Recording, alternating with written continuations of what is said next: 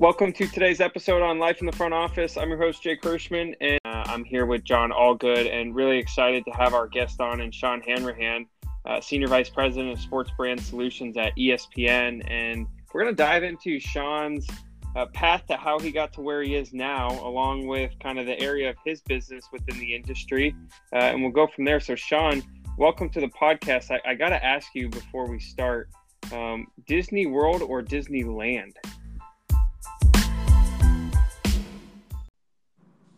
Oh, great question. I'm still probably a world guy. Been to land, but it's a little more condensed and not quite as big as world. So you got a little more to do down in Florida. So I'll go with world. John, do you have any thoughts on that? Yeah, I'm going to go with Sean. I'll go with that. I've been to both myself. Believe it or not, both time for winter baseball meetings, ironically. But just the experience in Florida with the way the hotels were set up and this space, I'll go with Florida as well. Well, I've only been to Disneyland, so based on your answers, I guess I'm going to have to go to Disney World. But we'll start with this, Sean, in your role with ESPN. How did you get to where you are now, and what was the potential zigzags or windy path that you took to get there? Yeah, great question. Actually, this past week, I just celebrated my 20th year at ESPN. So. Congratulations. Wow, congratulations. Yeah, thank you. It's been quite a run. I didn't see 20 years when I first started, that's for sure. And in hindsight, it's hard to believe how fast it has gone. There's that thing, sometimes the days are long, but the years go fast. And I think that's really the case here. And needless to say, from a media landscape perspective, a lot has certainly changed in the last 20 years.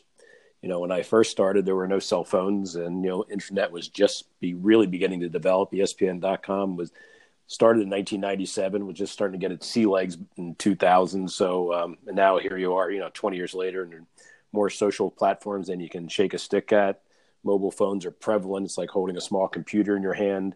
Everybody spends more screen time probably than active time that they should, and it's changed vastly. Prior to getting to ESPN, I just worked in a variety of advertising agencies and built my account management skills there, along with some creative capabilities, and worked on some major accounts like Pizza Hut and Hershey, and moved from Philadelphia to Pittsburgh and back to Philadelphia, and then from there eventually made my way to ESPN. I had a guy who used to work for me, got hired at ABC in a similar job, and he called me one day and he said, "Hey, there's this job open at ESPN you might be interested in." And so I went to interview, and at that moment in 2000, they were bringing together the sales organizations for ABC Sports and ESPN. It was the first time network and cable television was going to be sold together. And the gentleman who was hired to run the organization recognized that there was a lack of marketing skill and creativity in the sales department, and advertisers and sponsors were asking more value for their media dollar and wanted to develop customized programs and marketing programs that could help drive their business. So that's the group that I came in to start 20 years ago, and I've built on that over the years. And like I said, hard to believe it's 20 years later. Sean, how did you find yourself in the Executive Master's program? I'm the academic director of the Executive Master Sports Business at Temple. Sean and I have been working together as academic director for, going on a year and a half now, almost 2 years. What was your interest level in joining the Executive Masters in Sport Business at Temple? Yeah, I had a good friend who had a connection to the president of Temple and was talking to him about the program. And he came back to me and told me about it. And, even though you're 20 years in the business and, a man of my advanced age, we won't say how old I am, the thought of going back to school was a little scary, but I also thought it's a great way to continue to learn and evolve my capabilities and refine them. I'm not looking to retire anytime soon. And it's a very competitive landscape these days. And I think, a master's degree can be a differentiator, not just even looking for a new job, but a differentiator within a company and allow you to continue to grow. And so, based on what I saw when I heard about the program, and my time in it so far has been time well spent. I think some of the discipline that used to have in school has been brought back again. the critical thinking skills, you're stretching those again. So yeah, it's been a great experience, and I think it'll be valuable to me going forward. And, ultimately it might even be great to teach someday, which I think this will provide me the opportunity to do. Sean, when you think about the media landscape and ultimately navigating such a large conglomerate as ESPN is as a part of Disney, what are some things that people can take away from a political perspective and organizational hierarchy and really navigating an organization in terms of moving up, gaining different opportunities and not just, moving from one place to the next, but this is truly staying at one place and, gaining different opportunities as you move along? Yeah. Great question. And, I think even to your point about, it's not always about going to get the job somewhere else, but can you continue to grow in the company?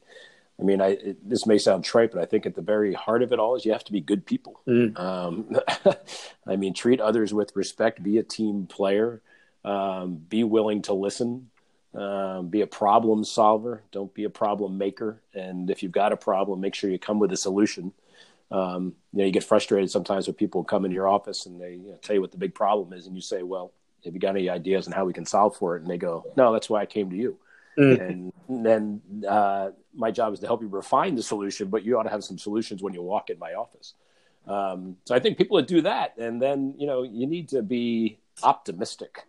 And especially in this day and age right now and what we're in with the pandemic, a lot of my job is making sure my team is prepped and enthusiastic and still optimistic about doing their jobs, because it has changed so fundamentally over the last 10 weeks with people working from home and meeting via Zoom and keeping people motivated and having them understand that their contributions are still valued and we still need you to, keep up the good work has become a challenge for a leader. But that's part of what my job is. There's a great saying about being a servant leader. Yeah. And that means making your team better and giving them all the tools and resources they need, and then getting out of the way to some degree. So I think over the years, I've tried to develop myself into a servant leader, recognize the talents that people have, help them where they need the help. But, don't be the micromanager. If you don't empower people, they don't have a chance to grow. They're not willing to take risks. And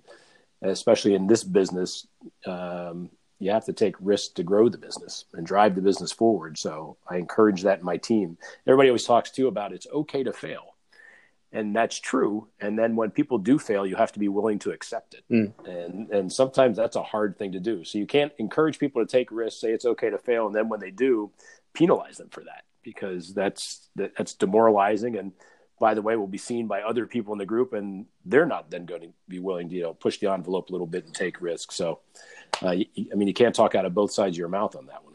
Sean, when you went through the program, you're going through the program, you picked up some extra contacts, right? Your network grew because within the group. Can you speak a little bit about the value of that and then the value of networking? Even now when we're doing it through whatever platform, Zoom or WebEx.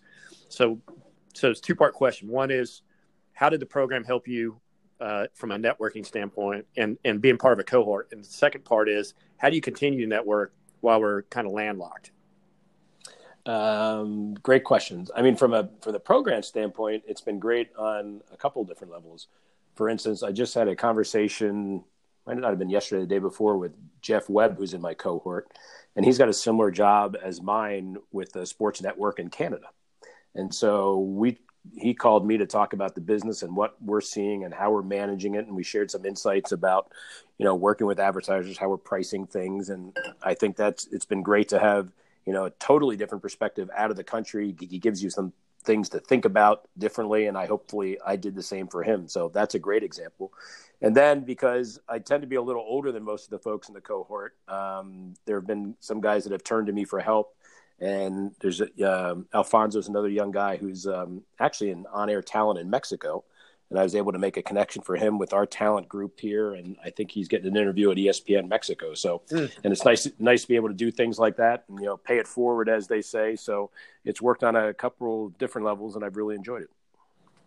What do you see as the biggest, not only positive and or benefit from education at this point in your career, but also are you learning something different about learning?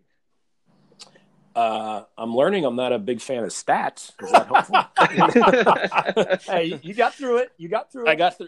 I did get through it, but boy, yeah, that one was because I'm the more the idea creative guy, and to go back to the world of math and then take stats. But I laugh about it, but actually, it was a great motivational tool to stretch yourself in a different area and prove to yourself that you could still get it done. And it was so that even that experience, while it was tough and hard and I laugh about it, it was still a great experience. I think I set a great example of actually for I have two kids in college, and for them to see their dad in this master's program hunkering down on Sunday afternoons and working through his homework and getting together final projects, etc. I think it helps them to see that, even good old dad is able to apply himself and get the work done and, set an example for them going forward.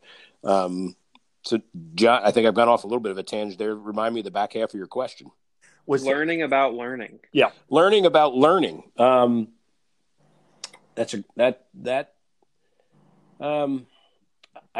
learned that even you can still learn. That I've learned. So that's a good thing. Do not know everything by any stretch of the imagination. Of course, my wife's been telling me that for 32 years, so that's not new news. I think the what's really been interesting is and actually it's helped me in my current role since we're now quarantined, is the whole idea of learning online. And that was something new because, traditionally I'd only been in classroom learning. So, having that experience has been unique and requires you to be more focused and more disciplined because you have work to do during the week. And, the classroom sort of culminates everything that you should have learned at that point and refines it. And so making sure that you're keeping pace and learning on your own, and then be disciplined enough within the, online setting to pay attention, ask questions, be engaged, has been a whole new experience. So I want to take that a little step further. So what's really interesting to me, being a professor at Temple's University Sport Management Program, Sport Business Program, is the student. We went from, I'm sure everyone knows if you're in college, you went through this. So you went from being on the ground to being online for the last, let's say, month and a half. And as Sean, I kind of follow your example, being a servant leader as a professor as well. And so I try to talk to them beyond just being in the classroom to figure out what can I do to serve you or mentor you. And I had several students say, well, I'm going to be really bored this summer. And I was like, well, you don't have to be bored. I mean, you can learn another language. You can increase your skill set. You can, become better. Sean, I just want to push you a little bit further on that. What advice would you give to, let's say, a junior or a senior or someone that just graduated that doesn't have an internship or doesn't have a position just because of things being, we don't have live sports really. What advice would you give them to keep themselves prepared when the time comes that live sports returns? Yeah. Great question. Well, listen, within the sports industry, there are certainly plenty of trade communications that they can stay in touch with, everything, from Sports Business Journal to Synopsis to, which give you daily updates on the sports industry, and actually are pretty good about, if you're a graduate, are pretty good about posting available jobs within the industry as well. So all those publications can help you keep your hand on the pulse of sort of what's going on in the industry. And then, George Bodenheimer, who used to be the president of ESPN before John Skipper, and now we have Jimmy Pitaro, was a voracious reader. And he would tell you to read. It doesn't have to be reading about, the industry or the business, but, whether it's historical novels or business self-help books, whatever it is, he would tell you reading is one of the best things you can do because it continues to expand your mind, gives you different perspectives and different opinions, and allows you to, acquire knowledge that you may not have had. So I would suggest to anyone who's home over the summer, I would be reading because, and I think quite frankly, or, for that matter, you can listen to podcasts too. It's another great way to learn, but, consumption, I think, is really important. I feel like I'm going to be in a poker table soon because I'm going to say, John, I'm going to see you on that one. I'm going to raise you. I'm going to go even deeper with this question. And that's about all I got for my humor. But Sean, in terms of let's just say you weren't in school, right? And you weren't in the situation that John was just explaining where you don't have a job, but you are someone that's in the industry right now that is currently going through, the just different changes in the industry, but you do have that extra time to really actually sit back, reflect, focus on the professional development side of things. As you think about, prior to going back to school for yourself, what are some of the things that you did to, continuously, whether it was a weekly thing, a monthly thing, an annual thing, for you to work on your professional development? What are some of those things that you did that you think others could do during this time as well? And not just during this time, but also in the future? Great question. I mean, just based on where I am in my career, but what I have done within my own team is have some of the junior folks actually mentor me. And so I would meet with them probably once or twice a week, and I would have them tell me everything they know about social media. Show me how they use it, what platforms they use, what they like, what they don't like, because it's really important for ESPN when we have presence on those platforms, but then how do we present ourselves, and particularly from an advertiser and sponsorship perspective. So that was very helpful because, and I don't think I could sit here and still do Snapchat, but I made sure they take me through it, and I understand how it operates and how they're using it. So, reverse mentoring, I think, is a great way to continue to learn. I'd even do things like, I called it the Culture Council, and I'd gather groups of people together and just talk about the culture and atmosphere at work and what's working and what's not working, and get feedback. Because, again, going back to that servant leadership, my job is to continue to make things better, but I can't do it in isolation. I need to get feedback and understand. So try to do as much listening as possible. I think that's really important. And then beyond that, we've talked a little bit about networking here. I mean, there are certainly plenty of, let's call them seminars, gatherings that happen within the sports industry, which also provide great opportunities. I mean, SBJ does the World Congress of Sports every year, which is probably the biggest one. So attending those can be very helpful. I've been maybe not surprised, because I think it's smart on their part, but like Ad Age and Business Insider have been doing a tremendous amount of webinars with CMOs, and it's really interesting to listen to those. And the truth of the matter is they all have a lot of the same problems. They're all trying to balance, like, what do we say about our brands at this time? Should we be even on the air talking about our brands? And managing the quarantine and expectations that people have. I mean, the interesting thing is, that's just a side note, but research will show it's brands that actually go out and spend marketing and advertising dollars during a period like this build long-term value, and it's better in the long run for them to do that than to just go dark. But, in times like these, when business is cratering, it's hard to walk into your CFO and go, hey, here's a big idea. I need to spend more money. And, they're going to look at you sideways. But if you can figure out how to still have a presence, it's going to pay off in the long run for you. Sean, I'm going to change a little bit. I'm going to pivot a little bit here. So I thought you were going to raise. I think we might have break. Well, I'm out of chips. I can't put anything in. I was going to say I have no other chips to raise right now, Jake. So, Sean, what I'm really curious about is, and we've done a few of these podcasts, and this is more from a practical standpoint. You and I talked about this on a webinar the other day, but I want you to go a little bit deeper on it. What do you do with your clients now? How do you stay connected with your clients? And I know you are starting to get more live sports on, but in this gap that we've had, what has been the strategy of engaging with your clients? Yeah, well, we are getting more live sports, especially if you want to count the American Cornhole Championship. Then yes, of course we do. Yes, and it's compelling TV, by the way, so you're not going to want to miss it. Yeah. It's on the client piece of it. It's interesting because we have arguably the biggest sport that we're known for is probably college football.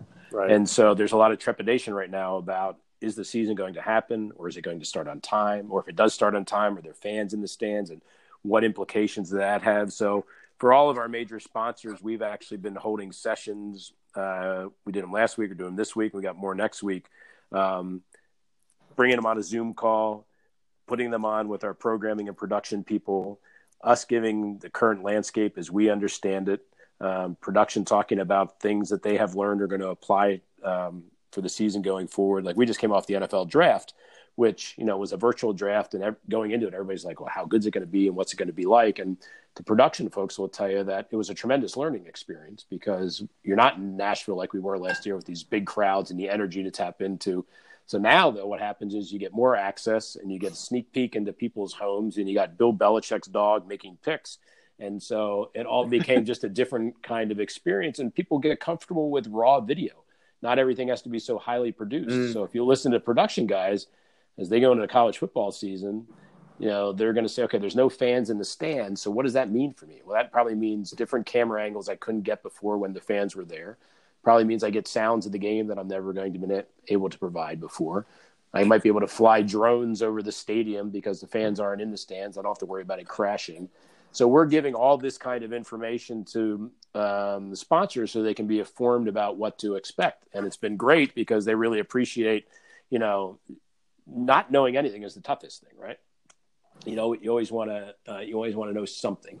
And so while we may not have all the answers yet because it's still unfolding, I was talking to Greg Sankey, the commissioner of the SEC, just last week. And, he will tell you he knows much more now than he did 30 days ago. And he's going to know that much more 30 days from now when he has to make a decision.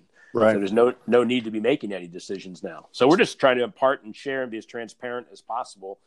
Flexibility is another key thing for clients right now. They might want to move their media dollars around, and can we help them with that? Willingness to, be patient and present them new ideas that may not have thought of before. But yeah, it's a lot of hand holding and personal attention because everybody's got some anxiety and trepidation about what's going on. Sean, when you think about the word opportunity, it is, especially in a time like this where you've got, I think I saw the other day was juggling dodgeball. The guy was in the back of the guy was like in the back of the court juggling bowling pins, and then there was a dodgeball game going on at the same time. And I'm like, holy cow, like ESPN 8, the Ocho, This is Dodgeball, which was like one of my favorite movies growing up. And, when you sit back and think and you're like, okay, is this something just to fill the time? Or is there true opportunity in content like this? And I'm not necessarily just saying, juggling dodgeball, but, is there opportunity that is going to unfold just because of the situation that we can then take advantage of and actually run with, certain ideas in the future and not just be stuck to what we did before? I think the short answer to that question is yes. I mean, what you just described there with the Ocho, typically we did it once a year on August 8th, and made ESPN Ocho, and to your point, famous from the Dodgeball movie. But our job is to serve sports fans anytime, anywhere. And so when you don't have live sports, you have to think of other ways you can serve them. So yes, ridiculous things like, juggling dodgeball comes to mind. I think that came on right after the National Cherry Pit Spitting Contest. Yeah. I don't know if you saw that one either. But, it's as ridiculous as those things are. I was sitting there watching it with my son, and then I got my daughter-in-law to watch. She's like, what are you watching? And before I know it, she had been sitting there for 15 minutes, and she was rooting for this guy named Pistol Pete to try to win the contest. So you can become vested very quickly because there's this unpent demand. I mean, people want sports. As I think I mentioned to John in the webinar he referenced a minute ago, when I was leading the consumer marketing group at ESPN, we had done a brand campaign called Life Needs Sports. And I don't think that is any truer than it is now. It's an escape for people. It's a normal part of life. They look forward to it. It's social. It's a fandom that gets passed down from, father to son and mother to daughter and father to daughter. And so people are anxious for almost anything. That's why when we did the NFL draft and followed that on Sunday with The Last Dance, which I'm sure you guys have seen at least part of, 71 million people tuned into ESPN over the course of the weekend. That's a third of the population. Wow. And that's It's an insane. Yeah, outside of the Super Bowl, you don't see numbers like that, and that just tells you that people are starved for sports. So it'll be interesting to see when it comes back. Without fans in the stands, we were getting questions today. So what do you think that means for ratings? And quite frankly, I think that means ratings go up. Yeah. Right? Because you got the 100,000. Can you have an overconsumption though? Can you have an overconsumption at some point? Yeah. That's a great question, and you're going to find out to some degree because the quarter at the end of the year here could really be something. Because not only you got the NFL and college football, you're going to have the NBA leaking into September probably. You're going to have MLB going longer than usual. I'm interested to see what Fox is going to do comes. I guess it's October when they have the U.S. Open, and so they're going to have the final round of the U.S. Open on a Sunday, and they have the NFL. What do they do? Right. Yeah. And they're not unfortunately, they're not as equipped as us to move things around. And, the NFL is not going to say, okay, put my game on FS1. That's not going to work. And the U.S. Open is going to say, we're not going on US or FS1. So I think there'll be some interesting weekends where it's going to be, if you're a sports fan, it's heaven.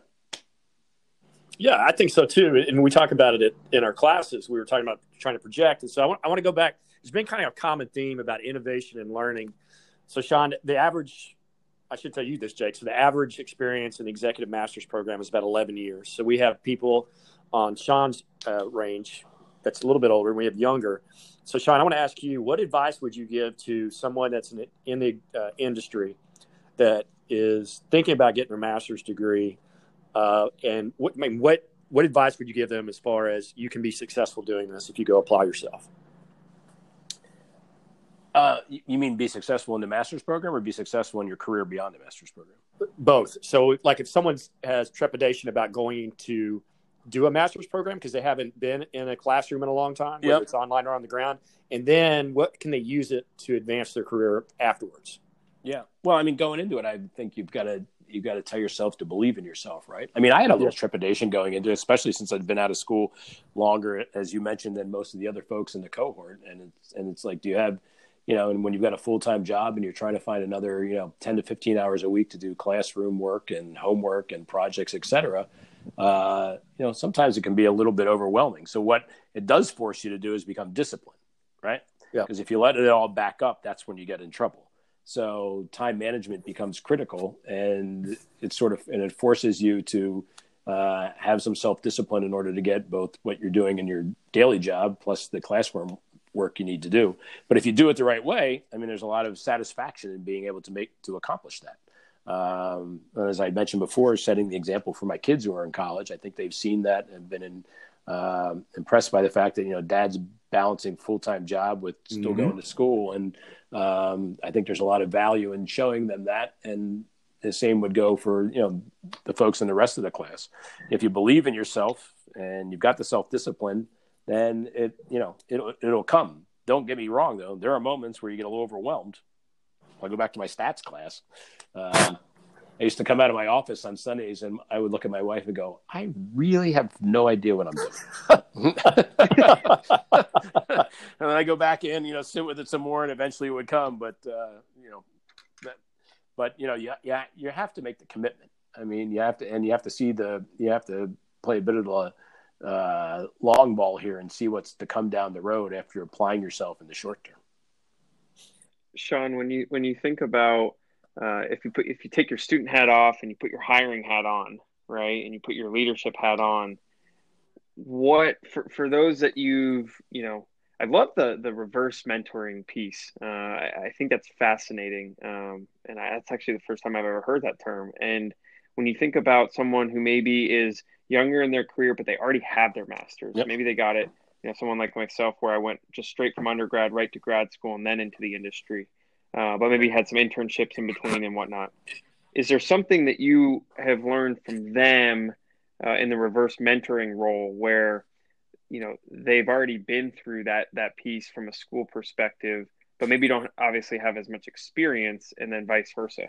Yeah, I think I can see it. And I've got a lot of smart, bright people in my group and have graduated from some great schools, whether it's Michigan or Harvard or, whatever, and some with masters. And, the one thing I look for for those guys that will separate themselves from other folks is the ability to problem solve and think strategically. Those are probably the two most critical things that will elevate you. And I don't think that's just within the sports industry or ESPN. I think that's going to be any job. You know, they used to have that saying about Wayne Gretzky, right? He skated to where the puck was going to be, right? Yeah. That's your job here, is to figure out where we're going to be and how do we get there in an expedient, smart, efficient, profitable, if you will, fashion. So those, and the folks that can do that are the ones that, you know, move along a faster career path. And I think, you know, the master's program helps you get there faster. It gives you the critical thinking skills, problem solving skills, the ability to think strategically, to break down a problem, and you can see a difference. Sean, as we wrap up the episode, and great advice, great insights, and I got to keep it light a little bit. I asked you about Disney at the beginning, but favorite ESPN This is Sports Center episode? Oh, that's because you could sit in front of the computer on YouTube and watch those just on repeat. Yeah, there's hilarious. 440 something of them now, and there's only been one guy who turned us down. Want to guess who it is? Wow.